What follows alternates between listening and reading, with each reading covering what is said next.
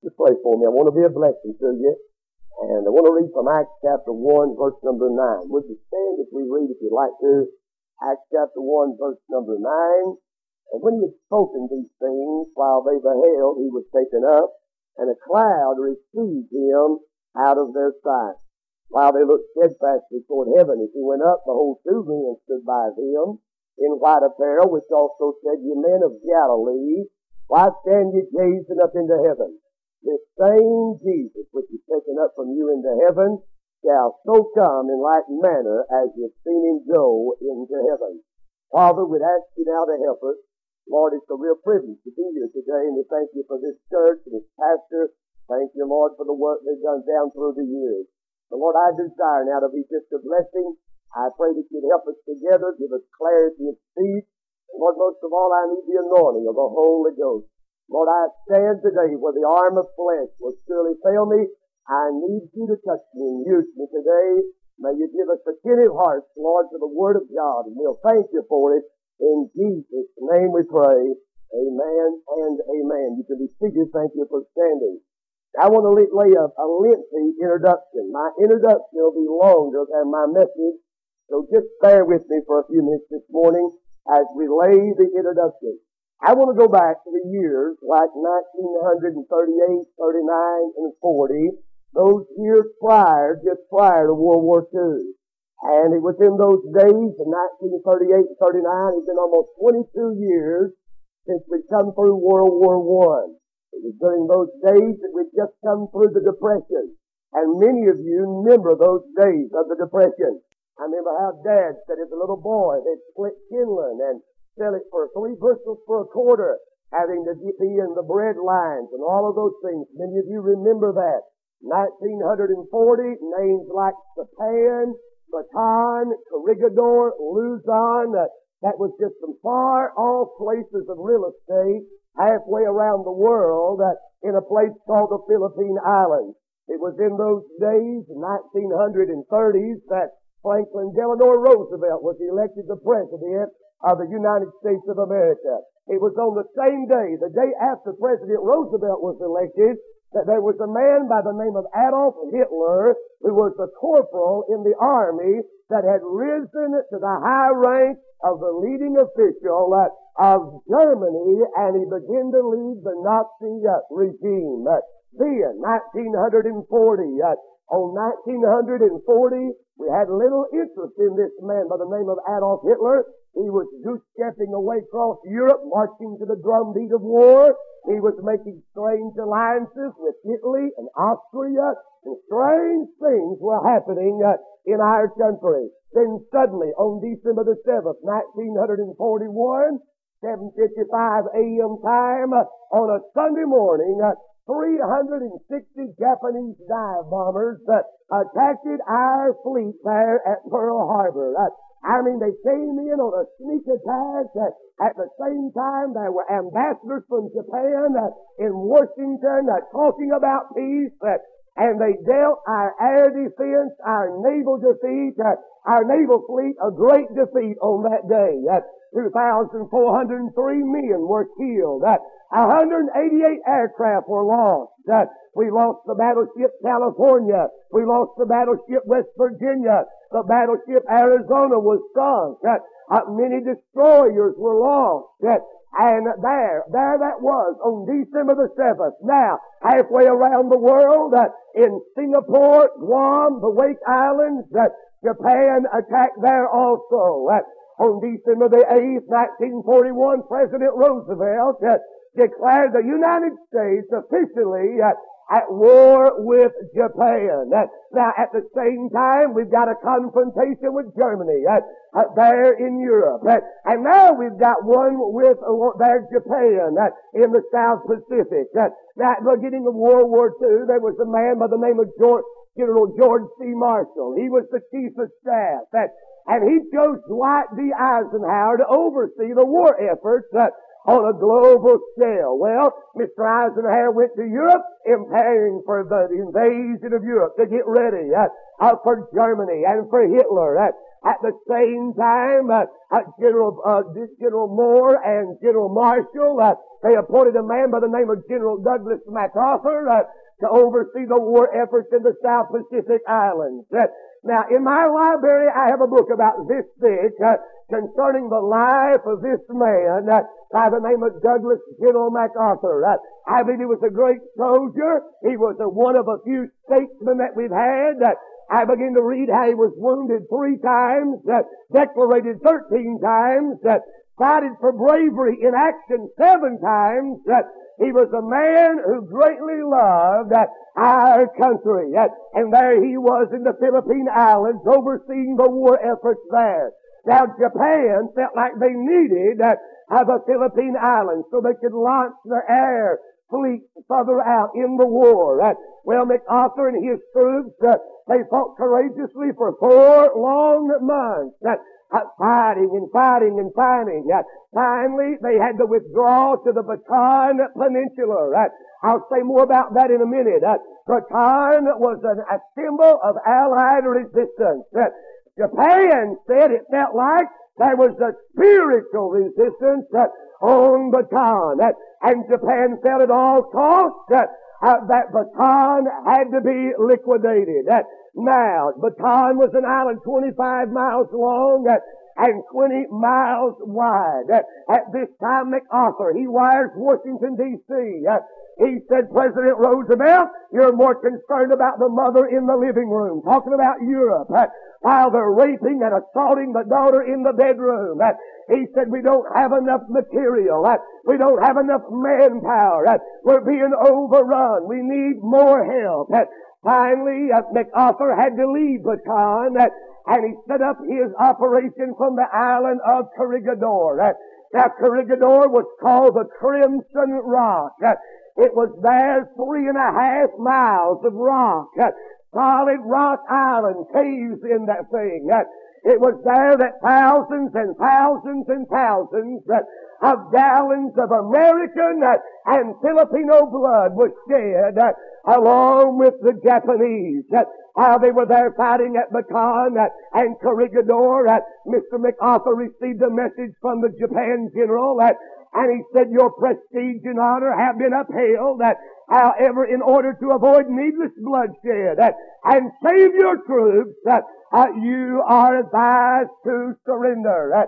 You don't know what MacArthur's answer was? He said, step up the mortar rounds. Step up the firing power and let them know we've anchored in.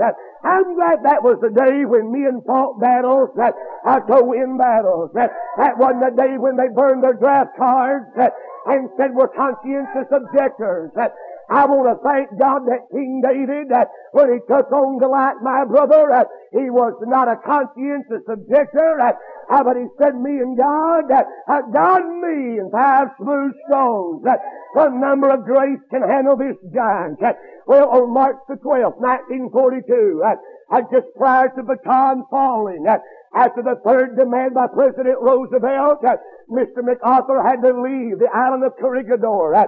He went to the southern tip of the Philippines, and he said, let this be known to all, I'm leaving over my repeated protest. March the 16th, 1942. Now, MacArthur's been ordered by President Roosevelt to leave the Philippine Islands altogether. Go to Australia, regroup the forces, plan new battle strategy, and then plan on coming back to win in American style. And it was there on the flight deck ladder of a DC-3 airplane.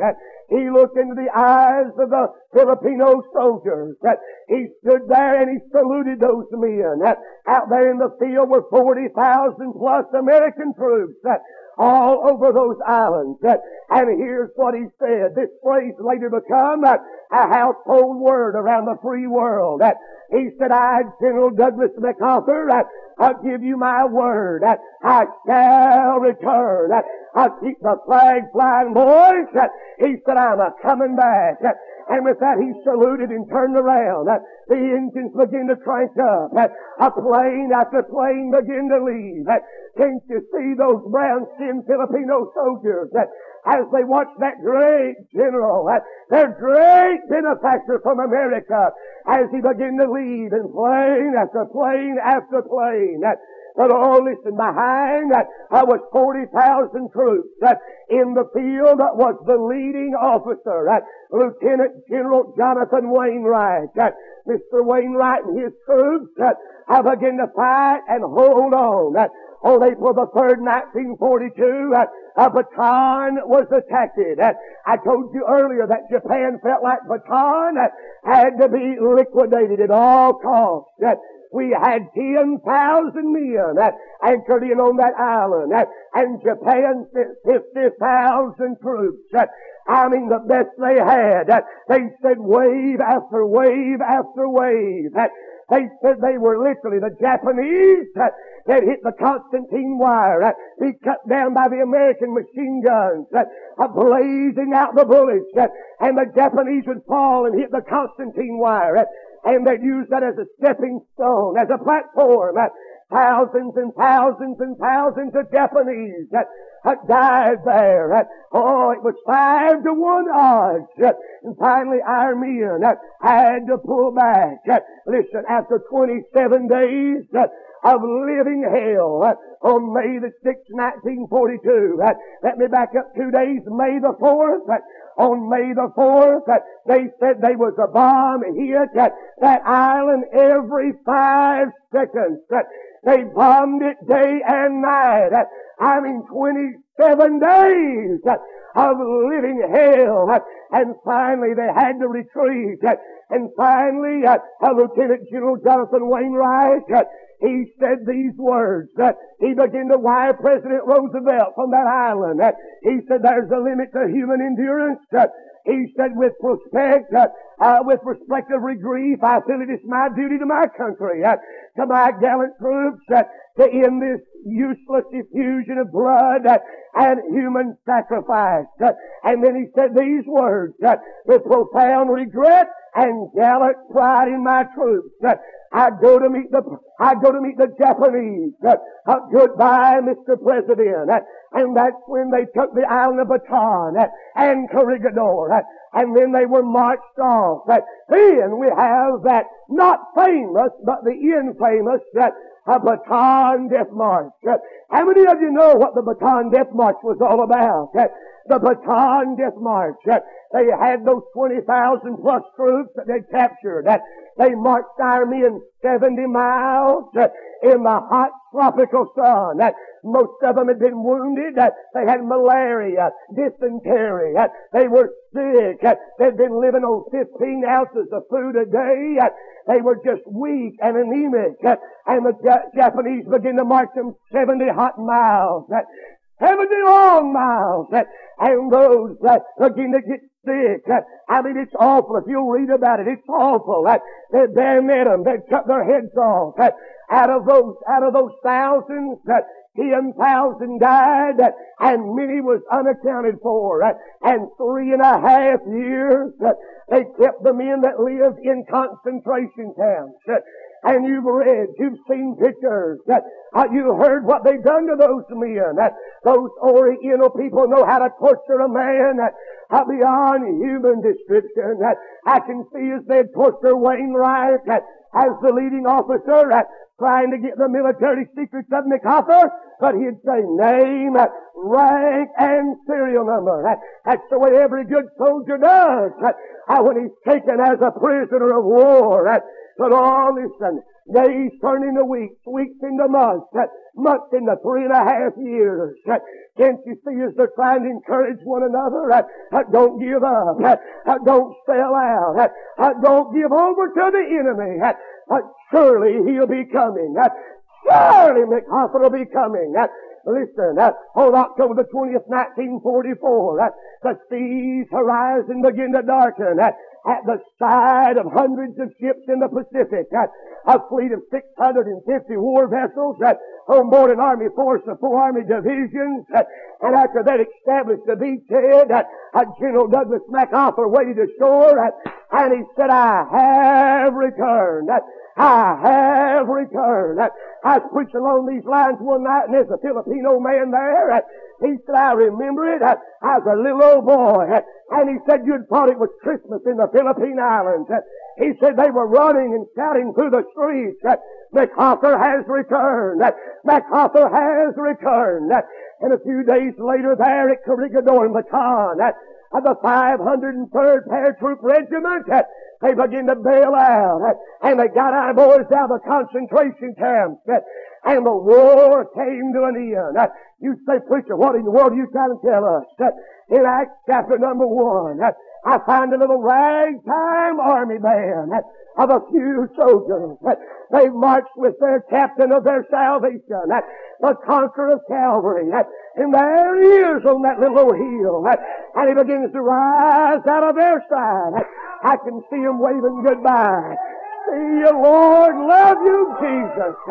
And two men stood by them in white apparel and said, ye men of Galilee, the same Jesus, the same Jesus shall so come in like manner as you've seen him go.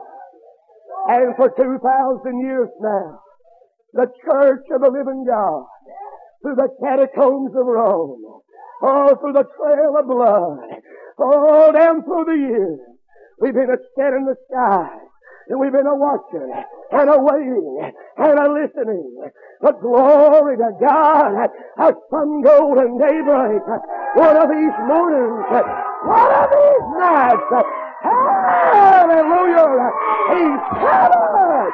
He's coming! He'll be back! He'll be back!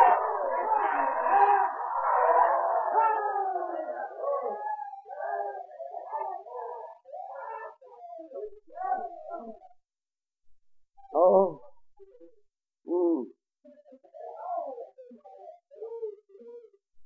I can almost imagine if they watched this go out of sight.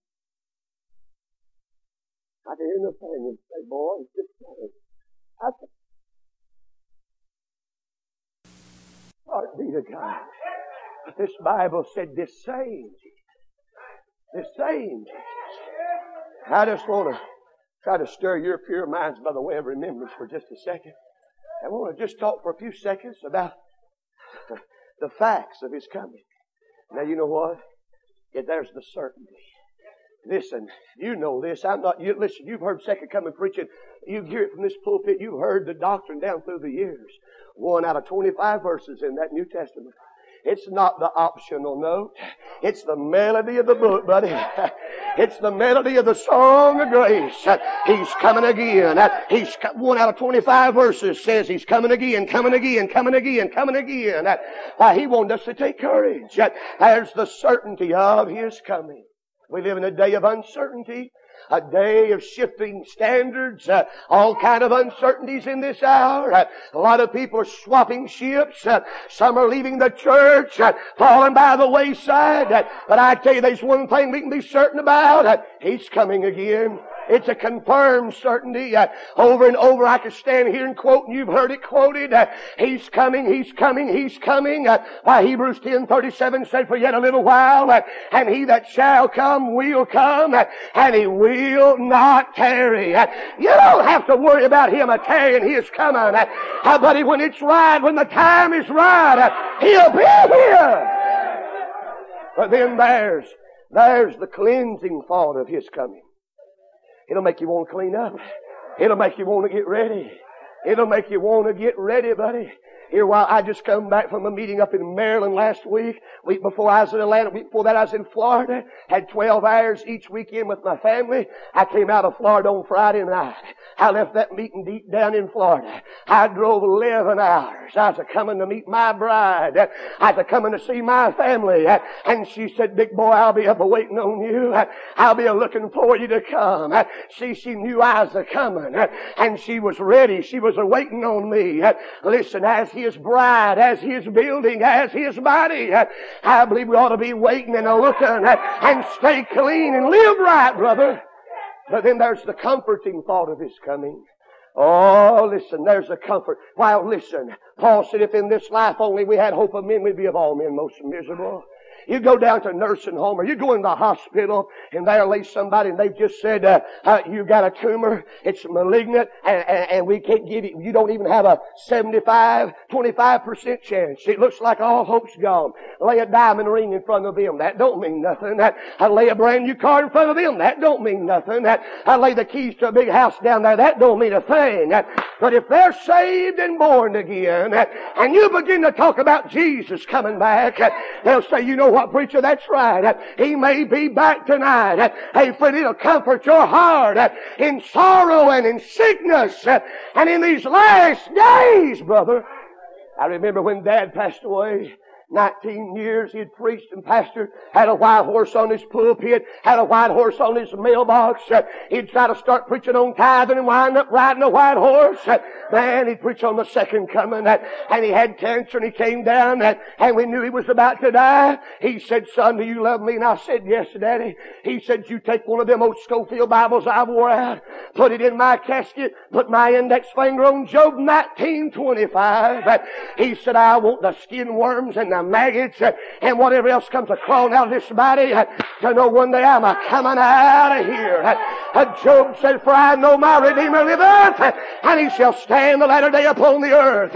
And though my skin worms destroy this body, yet in my flesh shall I see God and not another, though my reins be consumed with it. Oh, it's a comforting hope. It's comforting. You know what's amazing? Them old timers that died shouting, died kicking out the traces, and they don't know that you ain't supposed to do it in 1990. They don't know times have changed, and a lot of Baptists have left their shout. Some have lost their shout, and some's ashamed of their shout. But you wait till them graves kick open that pepper box lids, and the redeemed of the Lord come out of there, and son, meeting gonna get on like you ain't never seen. Oh, it's a comforting thought. The certainty of His coming, but then there's the characteristics. What do you mean characteristics? I can tell you how He's going to come. Well, you say, what do you mean? Well, the Bible said, He shall so come in like manner as you've seen Him go. Now, my feeble mind don't know any Greek or any Hebrew, but it tells me if I can figure out how He went, I can tell how He's going to come. You know how He went away? He went away personally. That was the resurrected Son of Almighty God. He got on the cloud and He personally went up to heaven. You know how He's going to come back? Personally. This same Jesus. Why, if Matthew, Mark, Luke, and John showed up and began to sing, welcome home, church, I'd be disappointed. If Moses and Elijah and Abraham rode out the red carpet and said, welcome home, I'd be disappointed.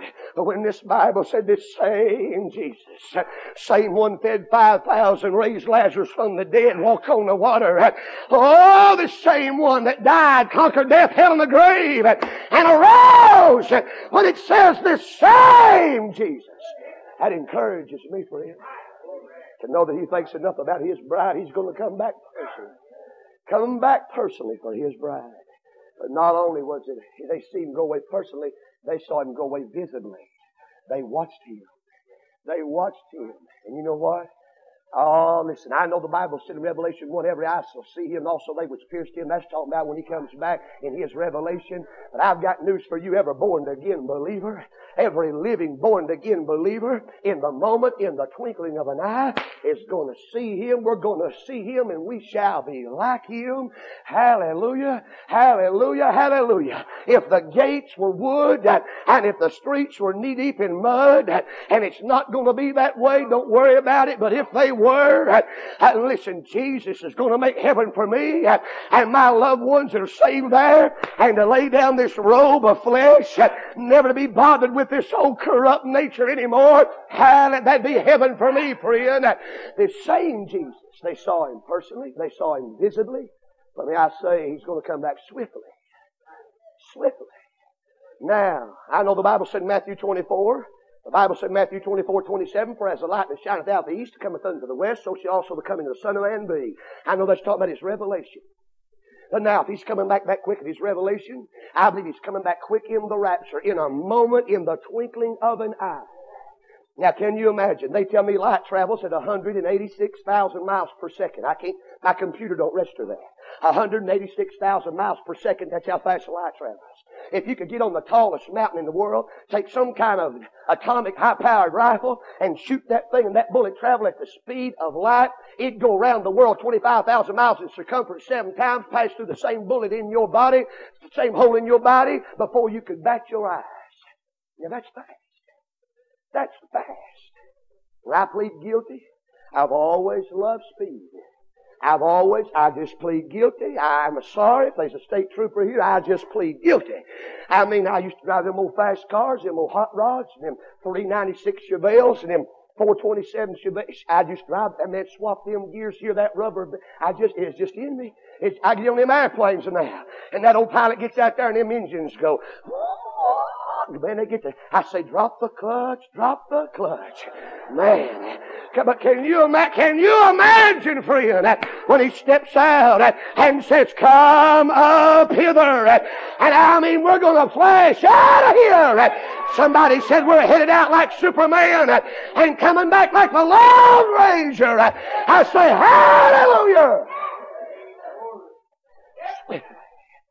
In secret. Now, as far as the world was concerned, the Jerusalem Gazette and the Jericho News wasn't there to watch him go away that day. It was a secret ascension. And as far as the world's concerned, he's coming back for the bride like a thief in the night. He don't have to steal the church. He bought and paid for it. But as far as the world's concerned, he'll be here and gone. If I was going to rob your house, you know when I'd do it right now. I'd rob it right now. I'd had me a walkie-talkie in the car, sell your phone, called my boys, said they're over here at Pleasant Hill, they're shouting, they're drunk on the Holy Ghost, hit their house. Get in there. And listen, if you ever go home and your house is ransacked, tore upside down, everything, that's not a professional thief. That's some dope addict, some junkie trying to get something to make a little money. Professional thief will come in your house. He'll take the real silver, the real gold, the precious heirlooms, the real diamonds, and he'll never touch the artificial, man-made, synthetic material. He knows the real thing. Dad used to illustrate it like this. He'd be preaching on the second coming. He'd have a pocket full of sticks. It's all the same color, same size. He'd throw them right out across the mourner's bench. And may I say, I appreciate that. I appreciate a mourner's bench. I'd go in church after church. It ain't even got one no more. He'd throw it out there. And he'd say, here's what's going to happen. He'd pull out a big magnet. And he'd come sweeping it right down across that old mourner's bench. And he'd come right across the top of it. And those, unbeknown to the people, some had a little piece of metal in them. And they'd go, choo, choo, choo, choo, choo. Them others would just lay there. He said, that's the way it's going to be when the Lord comes again. Those that have the Holy Ghost in them. Those that are born of the Spirit of God. We're heading out of here. We're going to be, hey, the steel of redemption is going to draw us to the magnetizing force of the Son of Almighty God. When He says, come up here, we're leaving out. Swiftly. Secret. Let me say this. Highly successful. You say, how do you know he got back successfully? Well, you've heard that story about that little boy flying that kite. He was flying that kite, had it way up there in them white clouds. He just stand up there, couldn't even see it. And the big old guy rolled up there in a big car and said, what are you doing? He said, I'm flying a kite. He said, son, you don't even see no kite. He said, it's up there. He said, boy, how do you know it's up there? He said, come here. He put that kite cord in that man's hand, and it jerked like that wind was pulling it. He said, do you feel that tug? And that man said, yeah. He said, that boy said, that lets me know my kite's still up there and everything's all right. I stood over there a while ago and felt an unusual tug this morning. Lets me know everything's all right, brother. The Comforter has come. The Comforter is here. You remember a few years ago, at the close of President Carter's administration, they had our boys held hostage in Iran. Remember they kept them for days and days and days and days. And man, I mean, it was just awful, humiliating to our nation. And then you remember how they, last minute ditch effort, they flew the helicopters in, going to come in to rescue them. They flew too low to the ground, sucked up the sand. Several men's lives were lost. And we were a laughing stock before the free world. Our men were still held hostage. I've got news for this world. When Operation Rapture takes place, everyone that's born again and saved by the good grace of God, washed in the blood, there's not a one going to be left behind. It's going to be highly successful. You know what? I believe the Holy Ghost He's going to read the roll when we get there, and everybody says is going to get saved. Here I am, by the grace of God. Over here, by the grace of God. And then the Holy Ghost is going to say, Lord Jesus, these are those that the Father has given you. All the Father giveth unto me shall come to me, and he that cometh to me I in no wise will cast out. Here's your bride. Here's your bride complete. Here she is. Now, I want to come to a close. Consequences. The consequences of His coming again. If you're left behind, friend, if you're lost, it's going to be grave consequences for you. Grave, sobering consequences. Can you imagine if the rapture took place right now? Every saved person would vanish out of this building. Clothes, canes, artificial limbs would be left behind. I mean, we'd be gone, brother. Gone. Keys, parking lot full of cars. If you're here lost, you'd be left sitting right here in this building. Left behind, you think about it. Hospitals emptied out of the babies, nursing wards. Can you imagine if the pilots say, the co-pilots say, planes wrecking, trains crashing? They're going home to meet the Lord. There'll be grave consequences. You'll be left behind. Then you'll have literal hell to go through. You're going to incur the wrath of God during the great tribulation period, the Antichrist, the mark of the beast, and all those things. And then the lake of fire to look forward to. That's when it's going to be great. But for those of us that are saved, it's going to be glorious consequences when Jesus comes again. He's going to resurrect the sleeping and rapture the living. You know where I'd like to be standing? If I could have three different choices. Number one, I'd like to lead the last soul to Jesus. Somebody's going to have the privilege. Some way or another, the Holy Ghost or somebody, he'll be working, but maybe somebody comes to the altar and you're working with them, you're praying with them. Before they can never say in Jesus' name, I pray, amen, whoo, we're gone. Or be preaching on the second coming. And just preaching, and all of a sudden the Lord comes. I couldn't be there like to be in Highland Memorial Cemetery. My granddaddy, old white-headed Baptist preacher. Old preacher man up there. My daddy's buried over there. A lot of precious friends that were saved buried around that old graveyard. I like to be standing beside Dad's grave. If I could slow it down just a little bit, I could see Dad come out of there shouting, "Oh, grave, where is thy victory?" And I'd just begin to rise right behind him and shout, "Oh, death, where is thy sting?" Can you imagine when you see your loved ones that you planted? We didn't bury them. We didn't bury them. You bury something, get rid of it. You bury a dog. You bury an old cat that got killed. You plant your loved ones that are saved in hope of the resurrection. But can you imagine when you see them the next time? Arthritic bodies are straightened out. Oh, lame limbs are straightened. I mean, eyes that can see. And we rise to seize the everlasting prize and shout while passing through the air, "Farewell, farewell, sweet Anthony." It's going to be glorious for those of us who are saved. Glorious. I want to give you one illustration and I'm through. We'll be going home. Be done. When I left the war a while ago, when I left that war, Lieutenant General Jonathan Wainwright and our men were prisoners of war. Many of our men died, were tortured to death. Some starved to death. They had them on the death ration, just enough to feed them, keep them alive. As MacArthur began to make his way up through the islands, coming back in, Japan knew, and it looked like they were going to lose, and they began to torture our men beyond human description, try to get out the last-minute details of the operation for MacArthur. And MacArthur, one night, he called in three of his best intelligence officers. He said, "I've got the most important mission for you probably in the war." He said, "I don't want you to kill nobody, I don't want you to capture nobody." But he said, "We feel like we know where they're holding Lieutenant General Jonathan Wainwright and some of our highest officials. They want you to get to it. You've got to get in, man, if you'll volunteer for this mission." And those men did. They said it was raining that night, and they were coming up through those islands. They made their way through the storm, and they found the island where they felt like that's where Lieutenant General Jonathan Wainwright was.